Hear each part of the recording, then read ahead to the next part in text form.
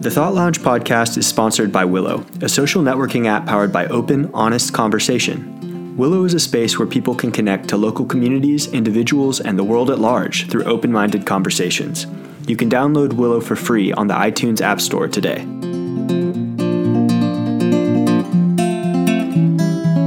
Welcome to the Thought Lounge podcast. You're listening to the third episode of our We Need to Talk series, which is about conflicting perspectives presented side by side with the utmost respect for one another. For a full bio of each guest and for more on the format and philosophy of the We Need to Talk series, listen to the first couple of minutes of the first episode of this series on bias in leadership. In this episode, our guest will be answering a question on prison systems presented by Justin Brooks, the director and co-founder of the California Innocence Project. His question was, what role, if any, should victims and their families play in the criminal justice system? Should they be allowed to testify at sentencings about the impact the crime has had on their individual lives? How do you think being a victim of a crime might change your beliefs? First up to answer this question is Justin. Enjoy! Yeah, so this is a question I've thought about for 25 years, practicing criminal law, as to, what role is a victim within that criminal justice system? Because in the United States, we basically have two separate systems to govern our behavior, to regulate our behavior. There's a criminal system and there's a civil system. And the civil system is where people sue each other for bad acts they've done to them, or they develop contracts to contract their behavior and say, you're going to act this way. If you don't act this way, I'm going to go to court and sue you. So we regulate human behavior kind of with these two systems. And there's benefits and there's positives and negatives with both systems. For instance, the civil system acts very slowly. It takes you years to sue somebody, years to enforce a contract, whereas the criminal system acts very quickly. We've got police officers roaming around enforcing criminal laws. So there's an immediate, action-reaction to that, where there isn't in the civil system. But the system is set up that crimes are against society, and the civil system is for when people do things to people. That's when you're suing another person. Yet when you go to criminal court, it's the government versus you. So the question then is, if it's the government versus me, what role does a victim have in this? And in fact, we have what we call, victimless crimes. Or we may have a crime like statutory rape, where in some states, if two kids who are 17 have sex with each other, they both have committed a crime. So the victim is the state, not the individual. They actually both can be prosecuted for rape. They can't say it's consensual because in a lot of states, if you're under 18, you can't consent to rape. So it raises this question as to what is a victim, in the criminal justice system, and then what role should they play? So should we just, in those particular types of crimes where we have this concrete victim in front of us, say, okay, you're going to play a role. You're going to come into the court. You're going to tell them how bad this was. When we have all these other crimes where there's no one there to voice that. If it's a drug crime, do we start bringing in people who were victims of drug crimes that have nothing to do with this drug crime? Or to come in and say how bad drugs are and how they ruined people's lives? Would we accept that kind of testimony? And where it's become very vivid to me is when I do death penalty cases.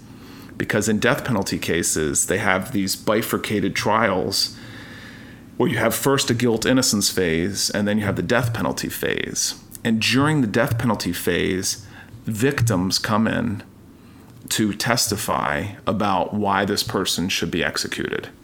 So you'll get the family members of the murder victim who'll come in and say, this was a wonderful dad, this was a wonderful son, this was a really important person, and that's why this person should be executed. And when you're a lawyer in that process, like when I've sat there in a courtroom and had to get up and cross-examine a victim's family member. I had this case in Chicago where my client had been convicted in this double murder, and it was of two gang members. And these gang members' mothers came into court to testify, and they're crying, and they're really sad, and they're talking about how they lost their sons, and 21 and 23-year-old kids that got murdered. And I sat there with a lot of empathy for them. But then I, as a lawyer, had to get up and say things like, ma'am, are you aware that your son is a member of the Latin Kings? Ma'am, are you aware that your son has also been implicated in several homicides? Ma'am, can you tell me why your son was having sexual relations with a 15-year-old girl in a men's room on a midnight on a Wednesday in a park? So I've got to go through all these horrible things to, in front of the jury, say, hey, actually, this guy wasn't a great guy, after she says what a great guy he is. And I felt terrible doing that, because I don't think either one of us should be doing that. I don't think she should be allowed to testify to say how wonderful he is, and I don't think I should have to be put in the role of having to say he's not that wonderful. It should just be a human life was taken, and we put equal value on a human life. Because if it had been a homeless person that had been killed, and then nobody shows up to talk about him, now all of a sudden his life is worth less because he doesn't have family members that can testify on his behalf. So I'm very sympathetic to the notion that people have that victims should have their moment. This affected them a great deal. They should be able to speak out in court about it. They should be able to confront the people who ruined their lives. It's not that I'm not sympathetic to that, because I've spent, again, years sitting in courtrooms witnessing this. But when I step back from it and I really think about what's the purpose of our criminal justice system, it's not supposed to be to extract vengeance on behalf of this victim. It's supposed to be, you broke the laws of our society, and now we're going to, without emotion, give you the punishment that's appropriate to that. And if you want to extract your pound of flesh as a victim, what you need to go is sue them in civil court. And that's why we have wrongful death suits, where people can actually sue.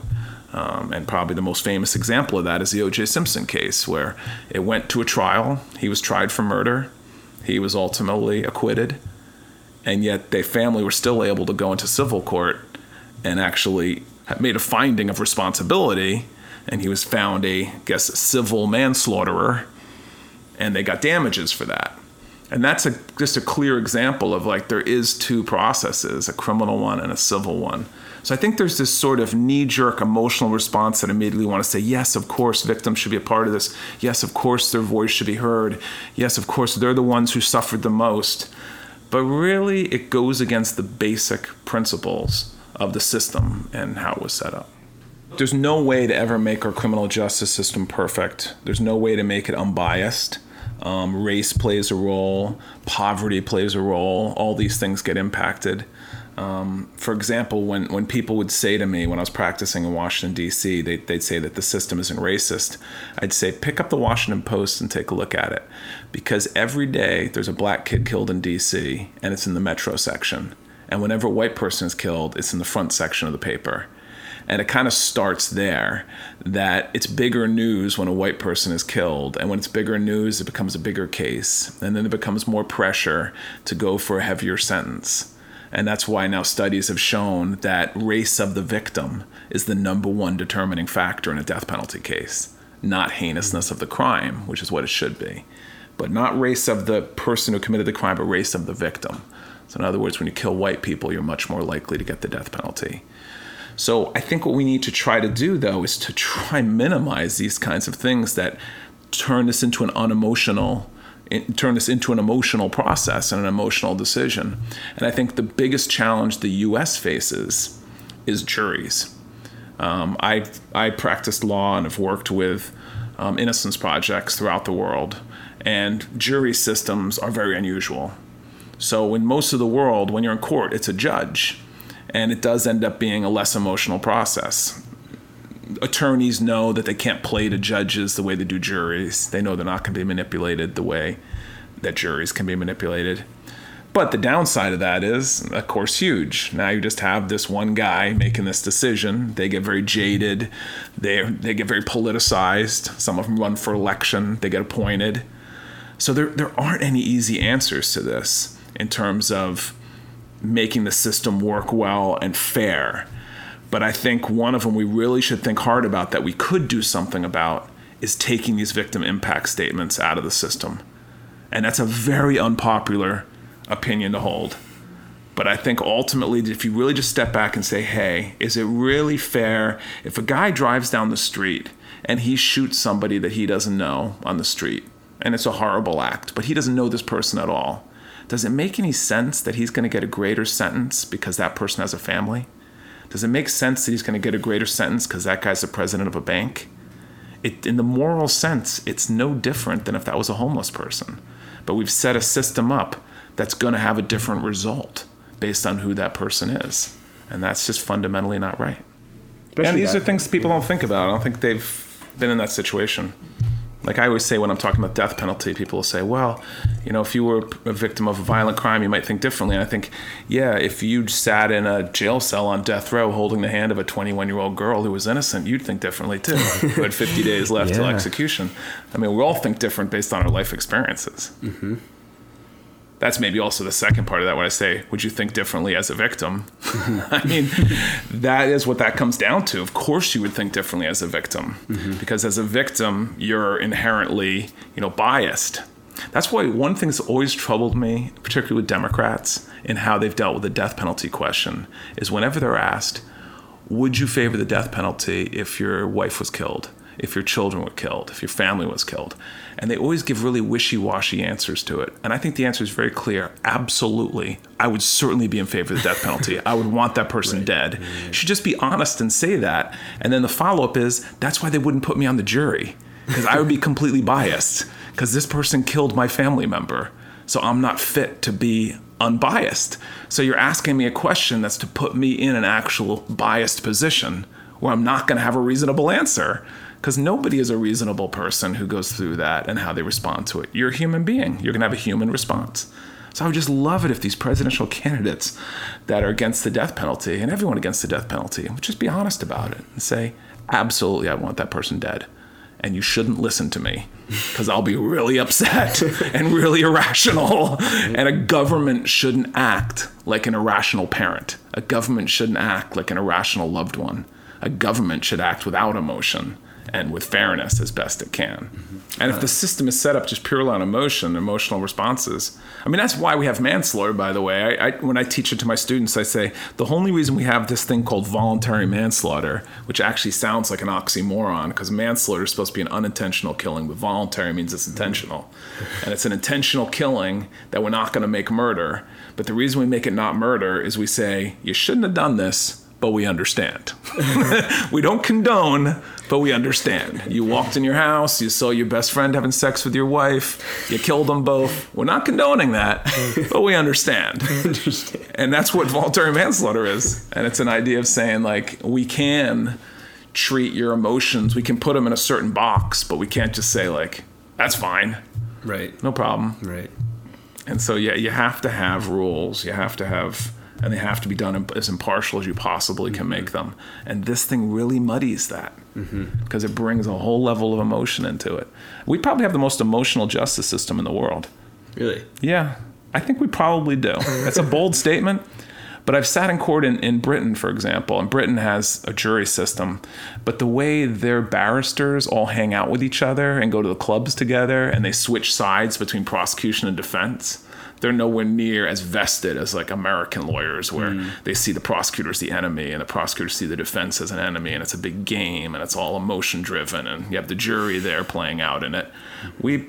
And Americans, I think, just by nature, we love theater and movies and drama, and so we have these very dramatic trials and we televise them, and people are copying what they've seen on TV and in movies, and all that emotion can muddy the truth. The truth can get lost in that. Yeah.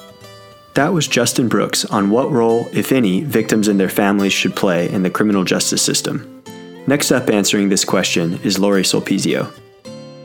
I mean, I do think they should be a part of it, especially if we're looking at approaching something kind of more holistically. I think they provide a perspective. I mean, they might even provide kind of evidence or data about their family member. I mean, so I feel like saying no, they shouldn't be a part of it because of emotion, which I'm assuming would be because sort of the emotional involvement they have is, number one, negating emotion, which we have a tendency to overdo anyway, right? In our country, we don't want to kind of bring in emotion. We don't see it as a valuable tool. We don't see it as data. We don't see it as a resource. And I think it really can be. And they might have information. So aside from that part, emotion and information that they might offer, I think this holistic perspective in terms of they were impacted. I mean, they are impacted by whatever event occurred and what's being tried.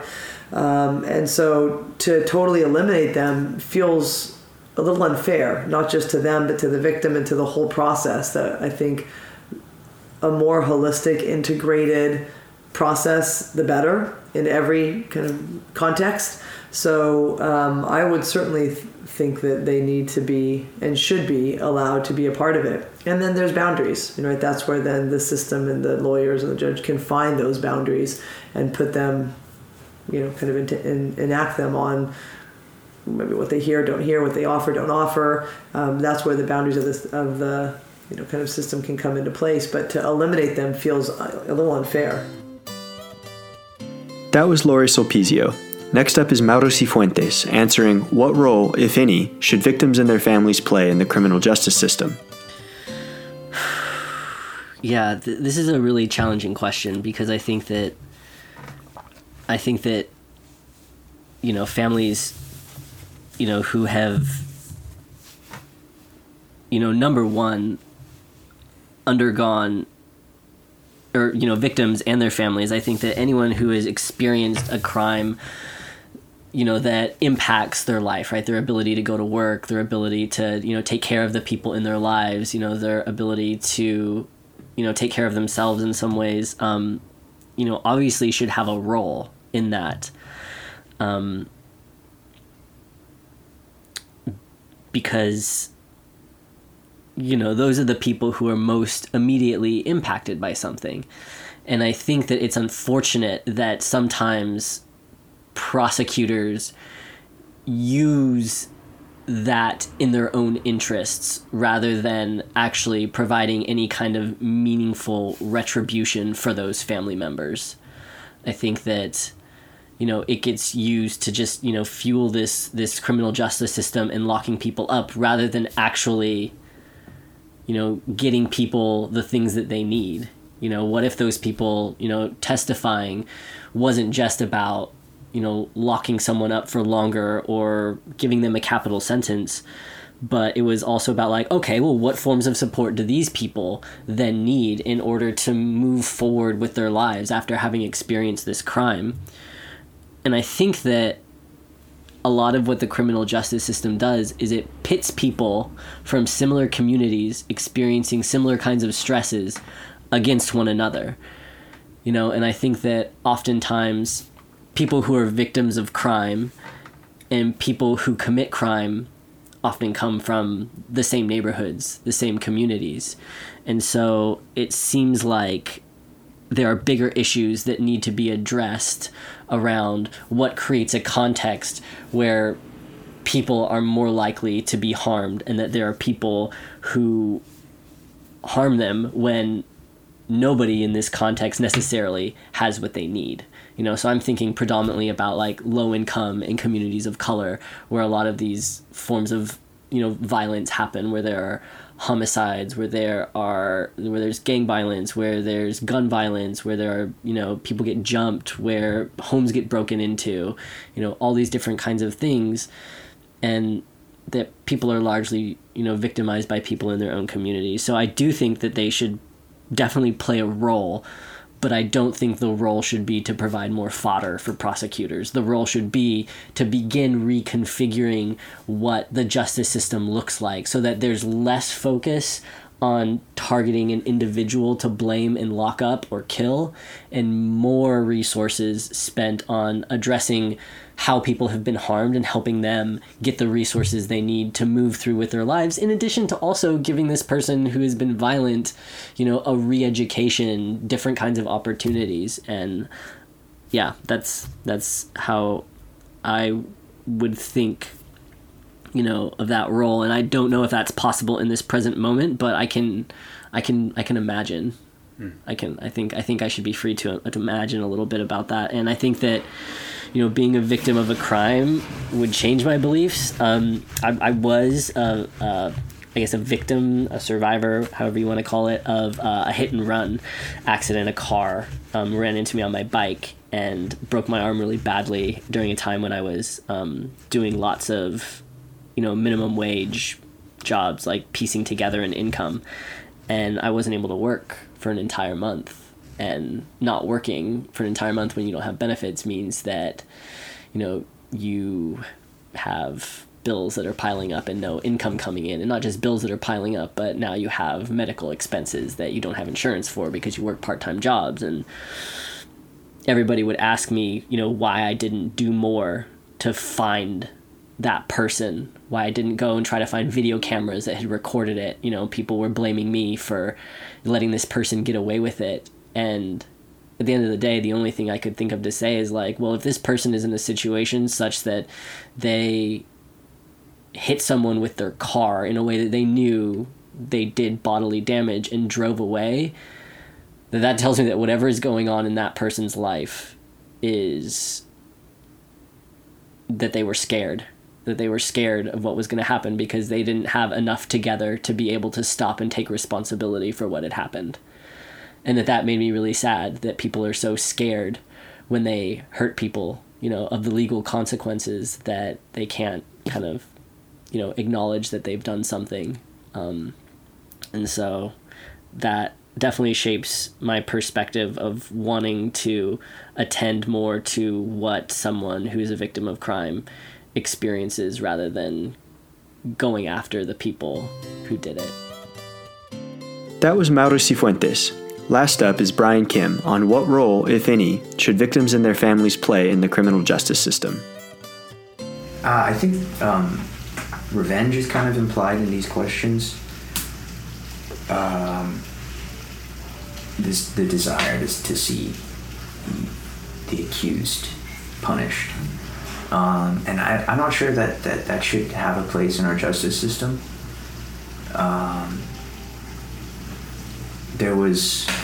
What was the case with the affluenza teen? Do you remember that? So I think there was this teenager, was it Texas, who was drunk driving, and I think he may have killed someone. And his lawyer argued that he suffered from affluenza, which was that because of his privilege, his upbringing. Do you know what I'm talking about? So because of his upbringing, his privilege, he didn't have a sober measure of his consequences, a real measure of his consequences, and so I think he was let off. I didn't follow up on the case, but I mean, I think that, honestly, I don't think that, I'm not against that ruling. I mean, so many people were outraged by it, but honestly, I think it's true. I think that I think I'm more willing to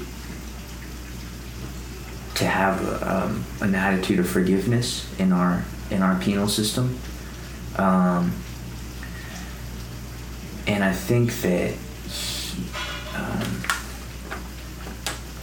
a lot of people wanted to see that teen be tried and punished. But what would that have done?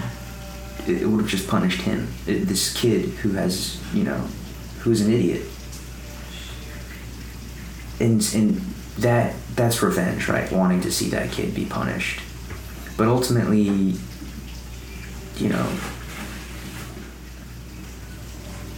I think revenge. I guess my answer is that revenge shouldn't play a part in wanting to see someone be punished. If someone's going to be punished, it should be because that person, if not punished, might go out and do the same thing. But I guess that could be said for affluenza teen, right? Is he going to go out again? If he's not punished, is he going to reflect on the consequences of his action? Who knows? So I guess that's not really, that it's pretty gray in that sense. That was Justin Brooks, Brian Kim, Mauro Sifuentes, and Lorri Sulpizio on what role, if any, should victims and their families play in the criminal justice system. The poser of this question today was Justin.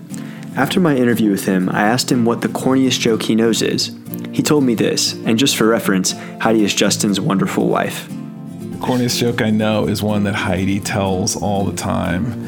And what is it's called? It's what is a Russian soda thief? And it's knock a can of pop off. Next week's question is presented by Mauro Sifuentes, a youth program manager at a domestic violence nonprofit in the Bay Area. He asks a question on the root causes of sexual violence and the effectiveness of ways in which we treat the individuals who commit acts of sexual violence. Thank you for listening to this episode of the We Need to Talk series, conflicting perspectives presented side by side with the utmost respect for one another. Our mission is to foster the practice of intentional, in-person dialogue within ourselves and our communities, in which we listen to each person as if they're the most important person in the world, suspend initial judgment, recognize that creative conflict is good, speak authentically, and practice equity of voice. For more information or to print out a wallet-sized version of the 5 Agreements of Dialogue, visit thoughtlounge.org/podcast. And until next time, good thinking always.